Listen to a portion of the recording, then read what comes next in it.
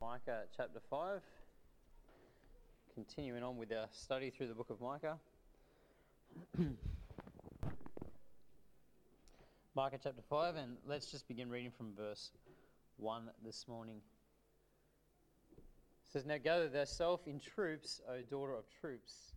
He hath laid siege against us, they shall smite the judge of Israel with a rod upon the cheek. But thou, Bethlehem Ephratah, though thou be little among the thousands of Judah, yet out of thee shall he come forth unto me, that is to be ruler in Israel. His goings forth have been from of old, from lusting. Therefore he will he give them up until the time that she which travaileth hath brought forth. Then the remnant of his brethren shall return unto the children of Israel. And he shall stand and feed in the strength of the Lord, in the majesty of the name of the Lord his God. And they shall abide, for now shall he be great unto the ends of the earth. And this man shall be the peace, when the Assyrian shall come into our land. And when he shall tread in our palaces, then shall we raise against him 7 shepherds and 8 principal men. And they shall waste the land of Assyria with the sword, and the land of Nimrod, and the entrances thereof. Thus shall he deliver us from the Assyrian when he cometh into our land, when he treadeth within our borders." Let's just open with a word of prayer. The Lord and Heavenly Father, we do thank you for this day, Lord, for the opportunity to come together as believers and spend time in praise to you, and Lord, spend time in your word. And we pray that this morning you would undertake now, Lord, that you give me wisdom and guidance from on high, that, Lord, it be your words and your thoughts. And we pray that you would give us understanding of this passage, and that you teach us and instruct us through it, we pray in Jesus' name. Amen. Now, the first verse here in chapter 5 actually belongs at the end of chapter 4. If you look in the Hebrew text, it's connected to the end of chapter 4, and it fits much better at the end of chapter 4. In verse 1 we read, "Now gather thyself in troops, O daughter of troops. He hath laid siege against us. They shall smite the judge of Israel with a rod upon the cheek." And so what it's talking about here in verse 1 is it's a call for the people of Israel to gather themselves together in Jerusalem to prepare themselves for the siege. Okay, the siege that is coming. Okay, and the enemy that's going to lay siege to Jerusalem is, of course, the Babylonian army. Okay, which we looked at last week in chapter 4. He prophesied was going to happen soon. This event was coming. About 100 years after Micah, Babylon would come up, lay siege to Jerusalem. And Micah prophesies here in verse 1 that over the course of this siege, the enemy will capture the city and they will smite the judge of Israel upon the cheek. Okay, with a rod upon the cheek, it says in verse 1 at the end there. Okay, they shall smite the judge of Israel with a rod upon the cheek. Now, smiting upon the cheek was one of the greatest insults to a Jew. Okay, it was an insulting thing back in these days. And the judge referred to here is none other than the king. Okay, and so it's saying that the king of Israel, the king of the southern kingdom, will be humiliated, okay, by this foreign power that lays siege to Jerusalem. And this was all fulfilled with the shameful treatment of King Zedekiah. Okay, when Babylon came up, laid siege, they took the city, and Zedekiah was shamefully treated when they captured him. Okay, in 2 Kings chapter 25, we're not going to turn there, but if we were to read it, 2 Kings 25 tells us that when King Zedekiah saw the hopeless situation, that he left the city, he fled with his officers, but he didn't get very far before he was captured. Okay, and then the Babylonians proceeded to humiliate him. They killed his sons before his own eyes, and then they plucked out his eyes before leading him off to Babylon in chains. And so the words here of verse 1 are fulfilled with the captivity coming from Babylon, okay, the siege from Babylon, and then the king being humiliated. And it's with this shameful treatment of Zedekiah in mind that Micah now puts forth a contrast. Okay, verse 2 begins, "But thou." Okay, this is in contrast with the shameful treatment of the king of Israel in verse 1, Zedekiah. He now puts forth this contrast of the greatest future king of Israel, the Messiah, the king that is to come. And so this morning we want to look at verses 2 through to 6. And we want to consider this morning Micah's description of the Messiah. Micah's description of the Messiah. Look, first of all, we see in verse 2 that the Messiah will be born in Bethlehem.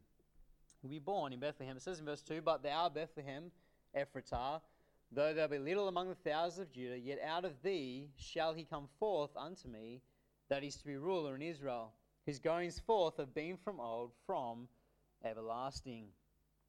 Micah begins his prophecy here by saying that the Messiah will be born in Bethlehem. He tells us exactly, specifically, the place that the Messiah will come to, the Messiah will be born. You know, this is a verse that I'm sure will be fit to us. We hear it often at Christmas time, don't we? Okay, or we hear it from Matthew where it is quoted. And so we know this verse well, and this verse is indeed a glorious verse. When you consider the fact that Micah is writing this centuries before Christ is born. Centuries before the Lord comes, Micah tells us clearly exactly where the Messiah will be born. He identifies the town as being Bethlehem Ephratah, from the tribe of Judah. And there's a reason why he's so specific here. It's because there's two cities of Bethlehem. There's one in Judah and there's one in Zebulun. Okay, and because of this, he makes sure he's very clear, doesn't he? Okay? He doesn't just say Bethlehem, he says Bethlehem Ephratah, from the tribe of Judah. He's specific in the city that he's referring to, the village, if you like, the town that he's referring to. And so the Messiah here is said that he'll be born in Bethlehem.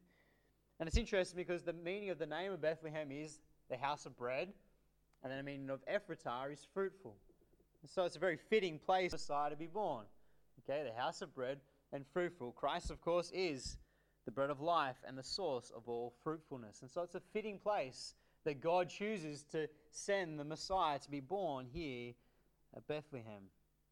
You know, not only does Micah here identify the place, but he also highlights for us just how insignificant this town really is. Just how insignificant this little town of Bethlehem is. You see, one would think that the king of Israel would be born in Jerusalem. Particularly when Micah is prophesying this truth. You know, he's just talked about the shameful treatment of Zedekiah under the siege with the Babylonians. He's just talked about that. One would think that the future king, this glorious king, will be born in Jerusalem. You know, that he would be born in the palace. That's where the Jews would want their Messiah to come to. You know, instead, Micah says he's going to be born in Bethlehem Ephratah, and he says, though thou be little among the thousands of Judah. And what he's saying there is he's highlighting just how insignificant this town really is. You see, this town is little among the thousands of Judah. It's tiny. It's nothing. It's just a little village out of the way.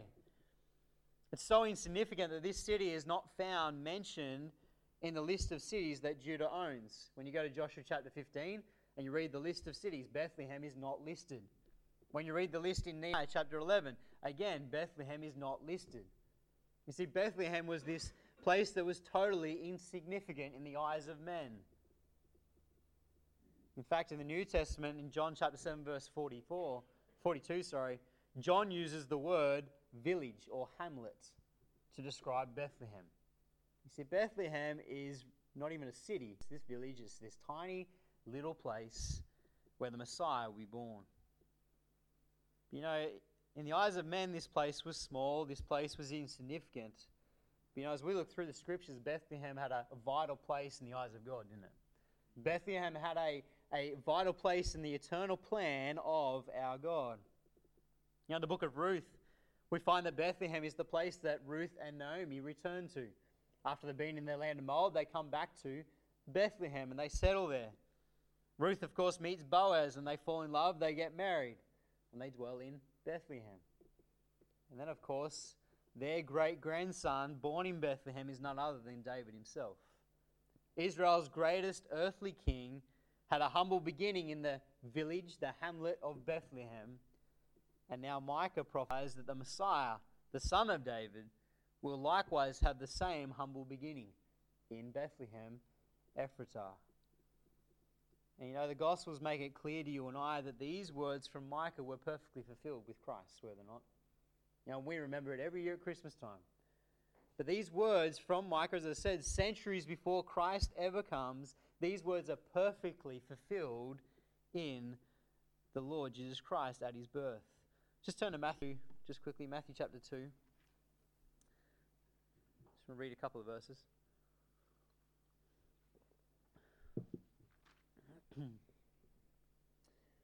Matthew chapter 2 and verse 1.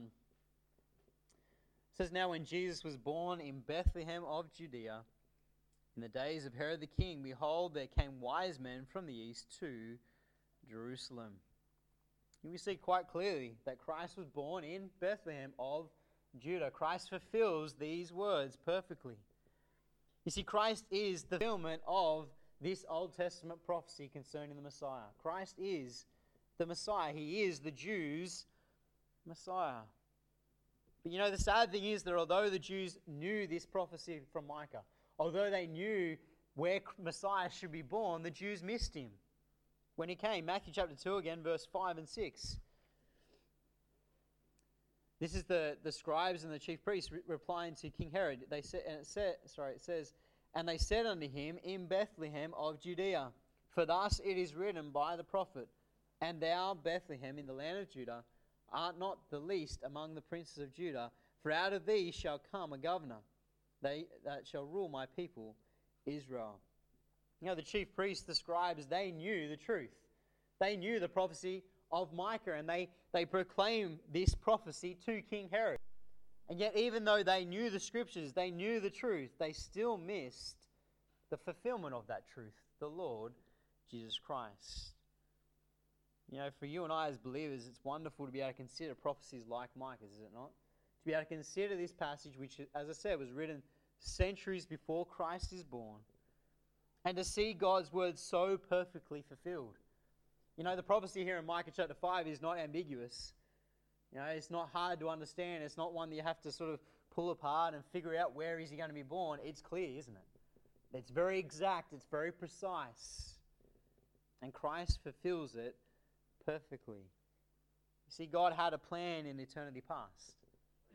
God had a plan. He had a time, he had a place when Christ the Savior would be born, and it was in Bethlehem, Ephratah, this lowly place. Christ had a humble beginning.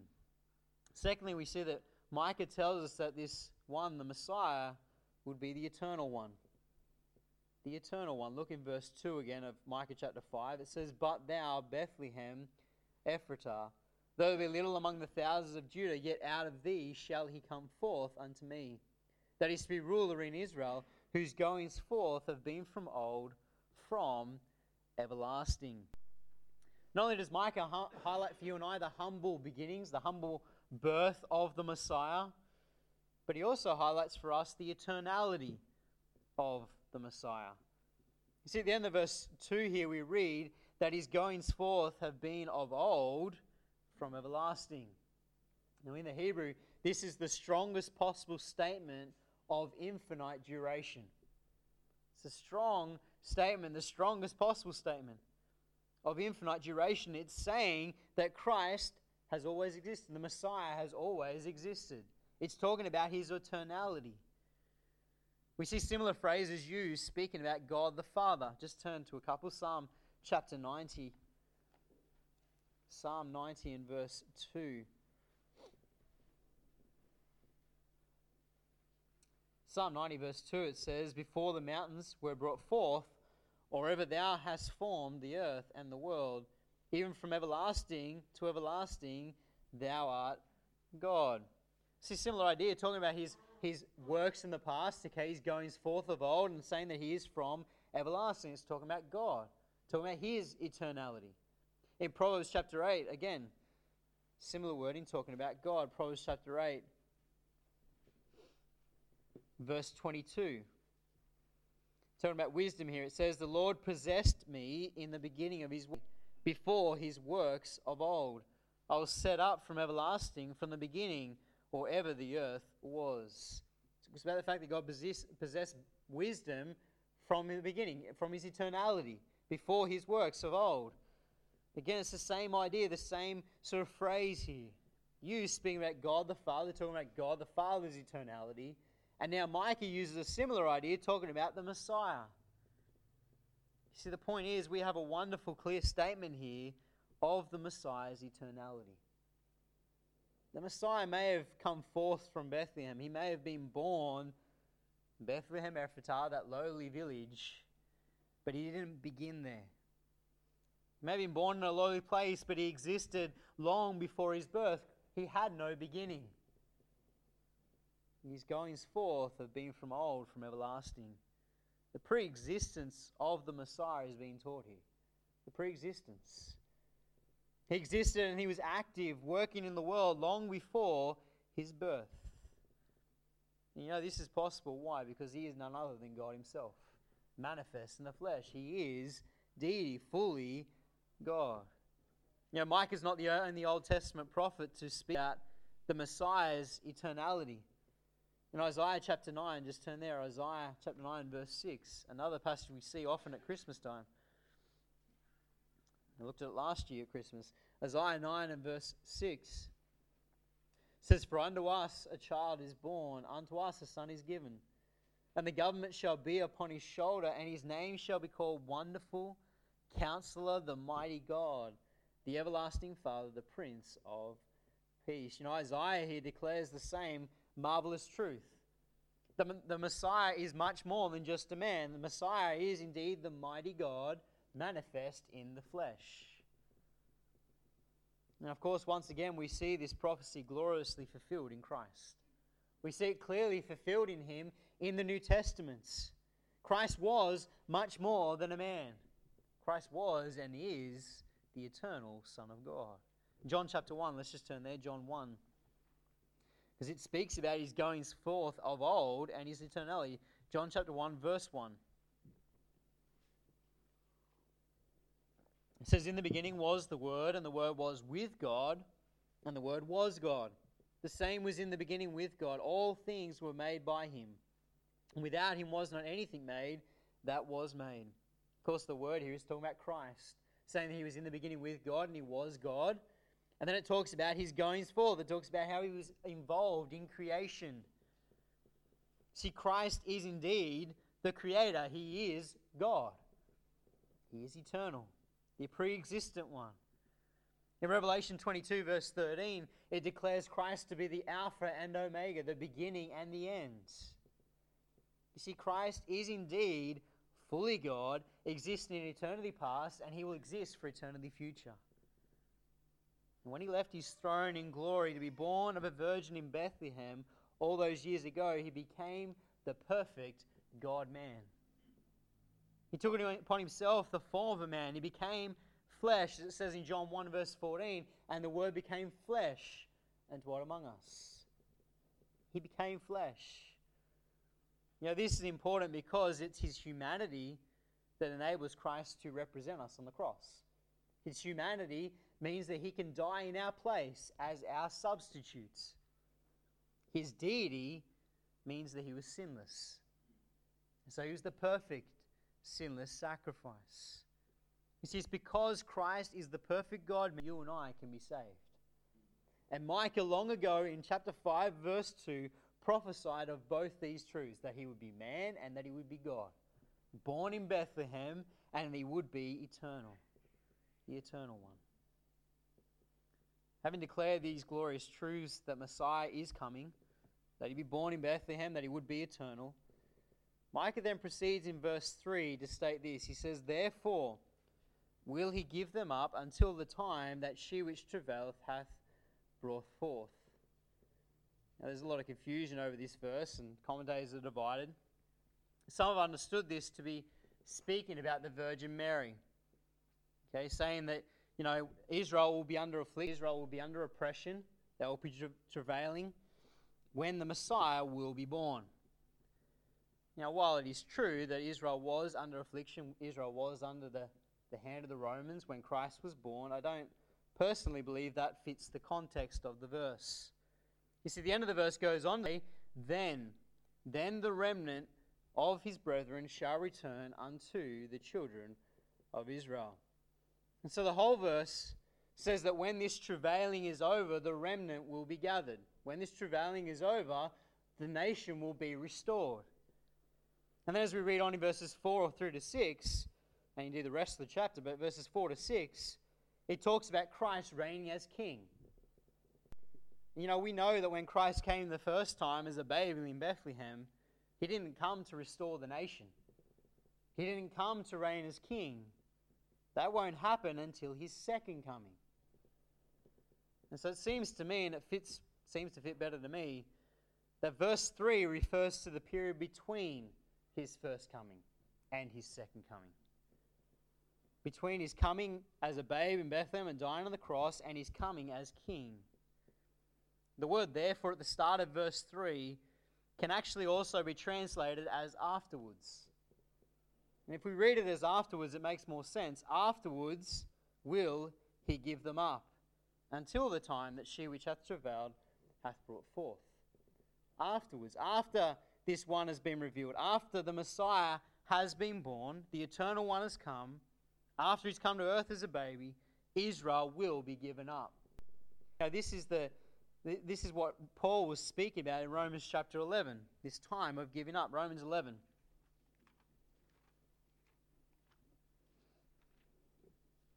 Romans chapter 11, and just read verse 25.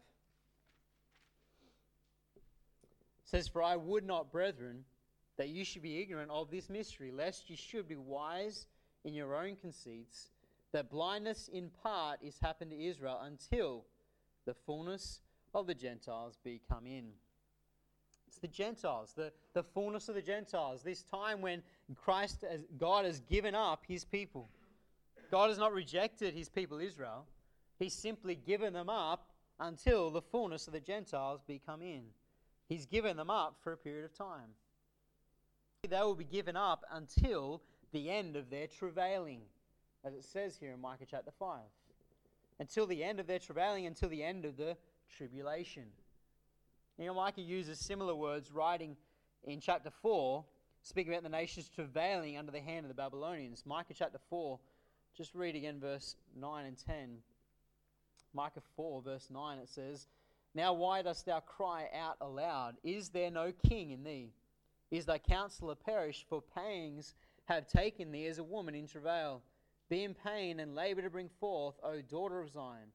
Like a woman in travail, for now shalt thou go forth out of the city, and thou shalt dwell in the field, and thou shalt go even to Babylon. There shalt be delivered, there the Lord shall redeem thee from the hand of thine enemies." And so Micah has used very similar wordings in chapter 4, speaking about their travailing under the hand of the Babylonians. And now he uses similar words, speaking about their travailing that will culminate in the Great Tribulation. You know, Micah ends verse 3 telling us that when this time is fulfilled, when their time of travailing is over, the remnant will be gathered, the nation will be restored. And then he goes on in verses 4 to 6 to tell how Christ, the Messiah, will reign as king.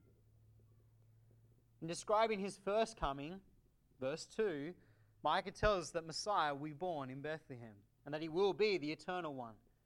In describing his second coming, Micah now tells us three more things about this one, the Messiah. Now these won't be as long, so don't worry about the time. The first of these is that he tells us he will be the great shepherd. The great shepherd, look in verse 4. Says, "And he shall stand and feed in the strength of the Lord, in the majesty of the Lord God, and they shall abide, for now shall he be great unto the ends of the earth." Micah tells us that when Christ returns the second time, when he comes again to set up his kingdom, he will stand and feed his people, his flock. At his first coming, you know, the Jews, they rejected their Messiah. They rejected him and hung him on a cross. They put him to death. When he comes again, the rejected one will become the shepherd of Israel. He will take care of his people. He will protect his people, watch over his people, just like a shepherd cares for his flock. You know, throughout the Word of God, we see Christ, we see the Lord described as a shepherd to his people. You know, Psalm 23 immediately springs to mind, doesn't it? "The Lord is my shepherd, I shall not want." Now, a great passage that you and I as believers even today take great comfort from. Why? Because Christ is already our shepherd. Christ is our shepherd even now. But in the millennial reign, the Jews will experience the blessing of having Christ as their shepherd, taking care of them, watching over them. Secondly, he tells us that the Messiah will be the peace. The peace, look in verse 5. It says, "And this man shall be the peace, when the Assyrian shall come into our land, and when he shall tread in our palaces, then shall we raise against him 7 shepherds, and 8 principal men. Not only will Christ be their shepherd when he comes again, caring for them, watching over them, but he will also be the peace. Now it's interesting, isn't it? It doesn't say that he will simply bring peace. It says that he is the peace. He is the peace. Paul expressed the same idea in Ephesians when he said that Christ is our peace. Go to Ephesians chapter 2.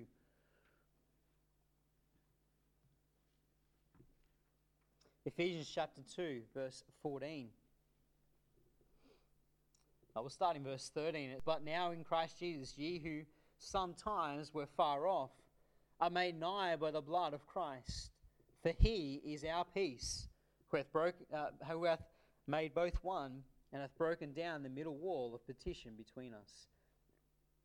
It says, but for he is our peace. Paul expresses this same idea. You see, even now, you and I as believers were saved. Christ is the peace. He is our peace, the source of peace. He gives us peace that passeth all understanding. You and I are already experiencing that blessing. A peace that the world will never know until Christ comes back and rules and reigns. And when he does, then Israel, and indeed the whole world, will experience that peace, because Christ, the peace, will be on the throne. Now, we saw this same truth last week in chapter 4, where it talks about the fact that they'll take their instruments of war and beat them into instruments of farming.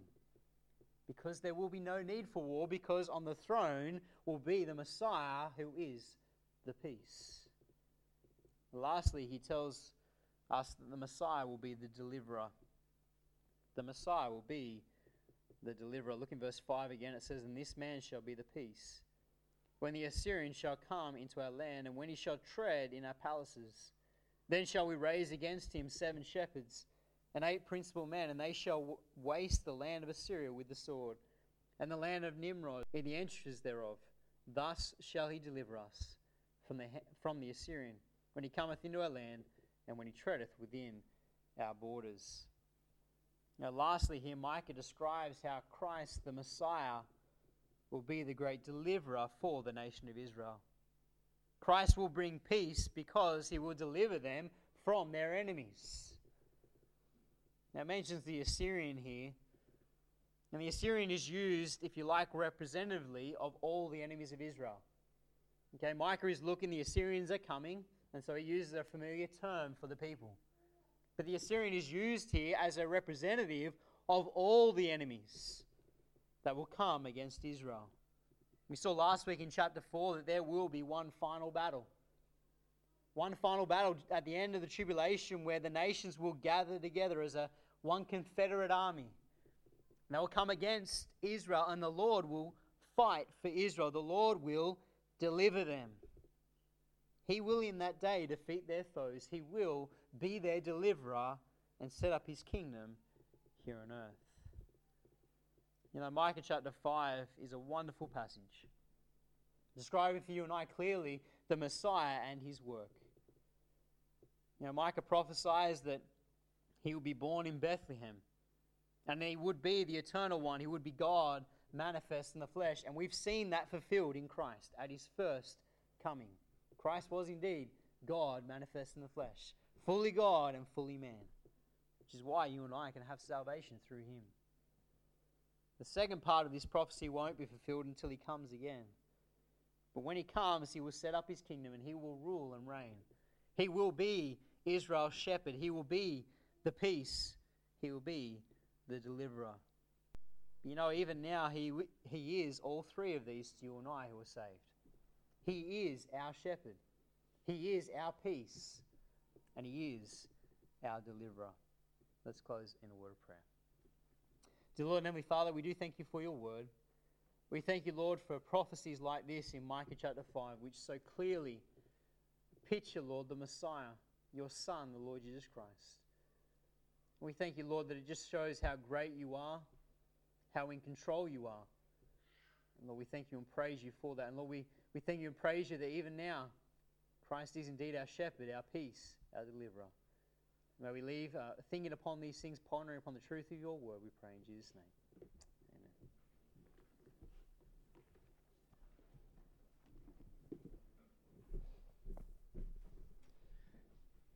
Praise the Lord. Thank you. We're going to turn 156. You can sing the first and last verses of 156. Christ returneth.